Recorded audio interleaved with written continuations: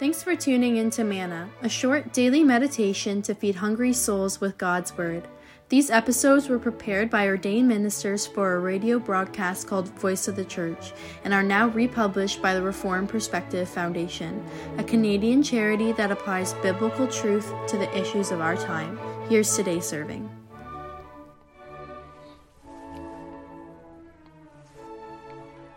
Dear listeners, this month we are reflecting on some of the Proverbs in the book of Solomon by that name, Proverbs.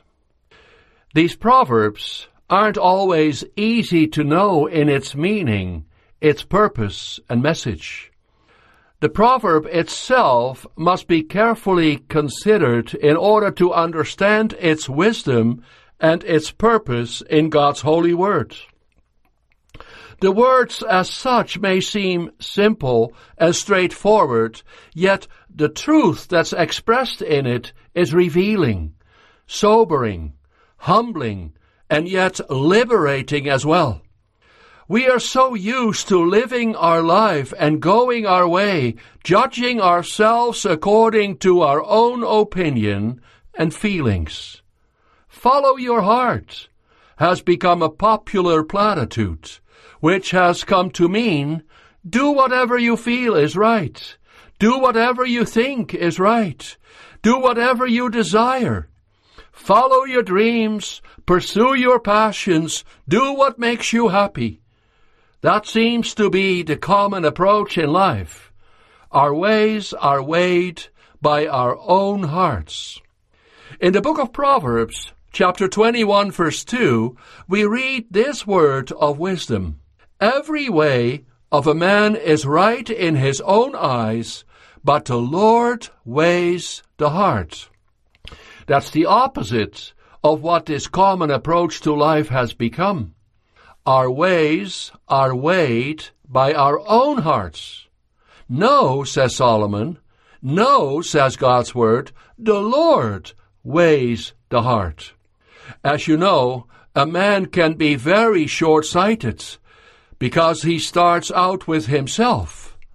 He makes his choices on the basis of his own considerations and thoughts. He doesn't look at the greater picture, but judges by what he sees. That often leads to derailments, as we can see in many a person's life. Some people think the world of themselves, are very important in their own eyes and proud, and so they think they can only be right and everyone else is wrong. It clearly leads to disaster in his life. There are other people who follow the way to riches. They want to get rich as quickly as possible, and they use some crooked means to achieve it. It's the wrong way. A way of self-deception and fraud. They also start with themselves, design their own ways, and don't care about others, least of all about God. Of course, they don't think of God and what He thinks of their ways, with the result that such a life becomes very godless in the long run. That's the same with people who relativize everything. Knowing what is right or wrong is a matter of personal experience. Whatever is right for your life or works best for you is the only truth you can know. There is no moral truth, they say, and whatever moral truth there may be is very relative. Depending on culture and circumstances, what's right in your eyes may not be what's right in my eyes. This view of life is often called moral relativism. Morality is a matter of opinion. Some people like chocolate, others like vanilla. Again, this too is a useless and hopeless way of life. Another scenario, dear listeners, which you might recognize in today's moral climate and culture, is the lack of care and compassion about others. When someone calls for your help, you close your ears because it won't touch you. That's also very dangerous. the Proverbs of Solomon show us, because you do yourself a disfavor. Yes, you will be hurting yourself. When you end up in trouble, the other won't hear you either, nor help you. He will turn against you and leave you in your trouble as you left him in his misery when he called upon you for help. And why is it that way?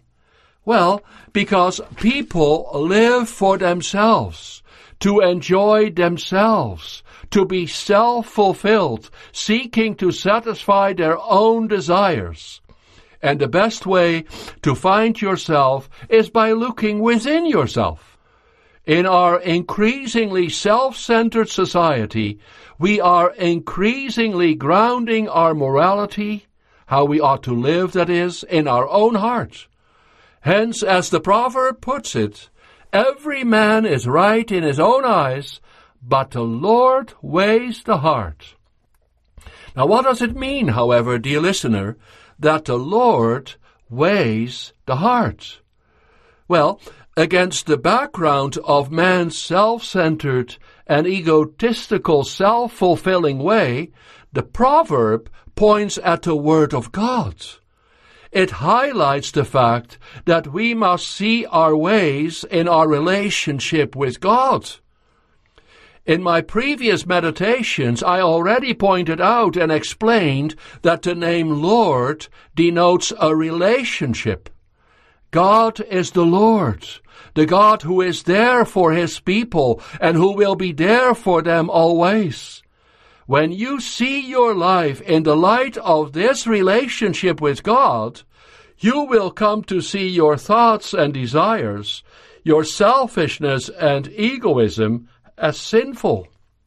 Man, in and of himself, indeed, does not have a norm, a standard, a moral law. Hence he lives as he pleases.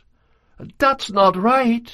No one can make a proper choice or decision without God and without his norms and values, his commandments. That's the clear contrast in this proverb. Man, dear listener, may be inclined to judge things for himself and by his own desires and feelings. The Lord God, however, tests the heart. God works differently. He looks at the center of our life, our heart, which is the totality of our inner self. It includes not merely emotions, but personality, intellect, desires, and will. The heart not only feels, it wants, it thinks, it reasons. Then we should realize that God weighs these thoughts and desires. He tests our heart and mind. That's a totally different approach than man's. In the book of Proverbs, there is another word of wisdom saying something similar. All the ways of a man are pure in his own eyes, but the Lord weighs the spirit. What's important is the state of one's mind, the condition of one's heart, and what criteria does a man use to determine his ways? Does he consider what the Lord wants him to do? That's how it is in a relationship, right? What does the other think of this? In spite of what man's inclination may be, dear listeners, or what the world says about this, our ways are evaluated by the way of the Lord. As Christians, we affirm that our way should be that of the way, the truth, and the life, which is the Lord Jesus Christ. It's not us, but God who is the standard for our life, who determines what's right or wrong. Hence we call the Lord Jesus the righteous one. And those who believe in Jesus Christ are called righteous too. The root of the word righteous, as you will surmise, is the word right. The ways of the righteous are right by God's standards. Of course, that doesn't mean that they are perfect and without sin completely. When we seek our life outside of ourselves in Jesus Christ, the righteous one, we seek to honor and obey God's will and follow God's way, the way Jesus did. Thus, there are two ways of life, the way of the righteous and the way of the godless. The righteous will rejoice in a way that pleases God in thankfulness for the salvation he has by faith in Christ.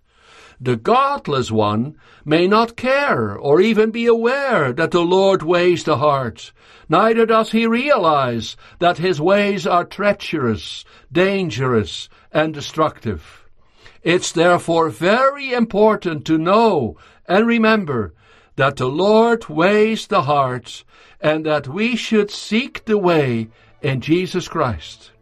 As voice of the church, we listen to him to know the way, the truth, and the life. Thank you so much for listening.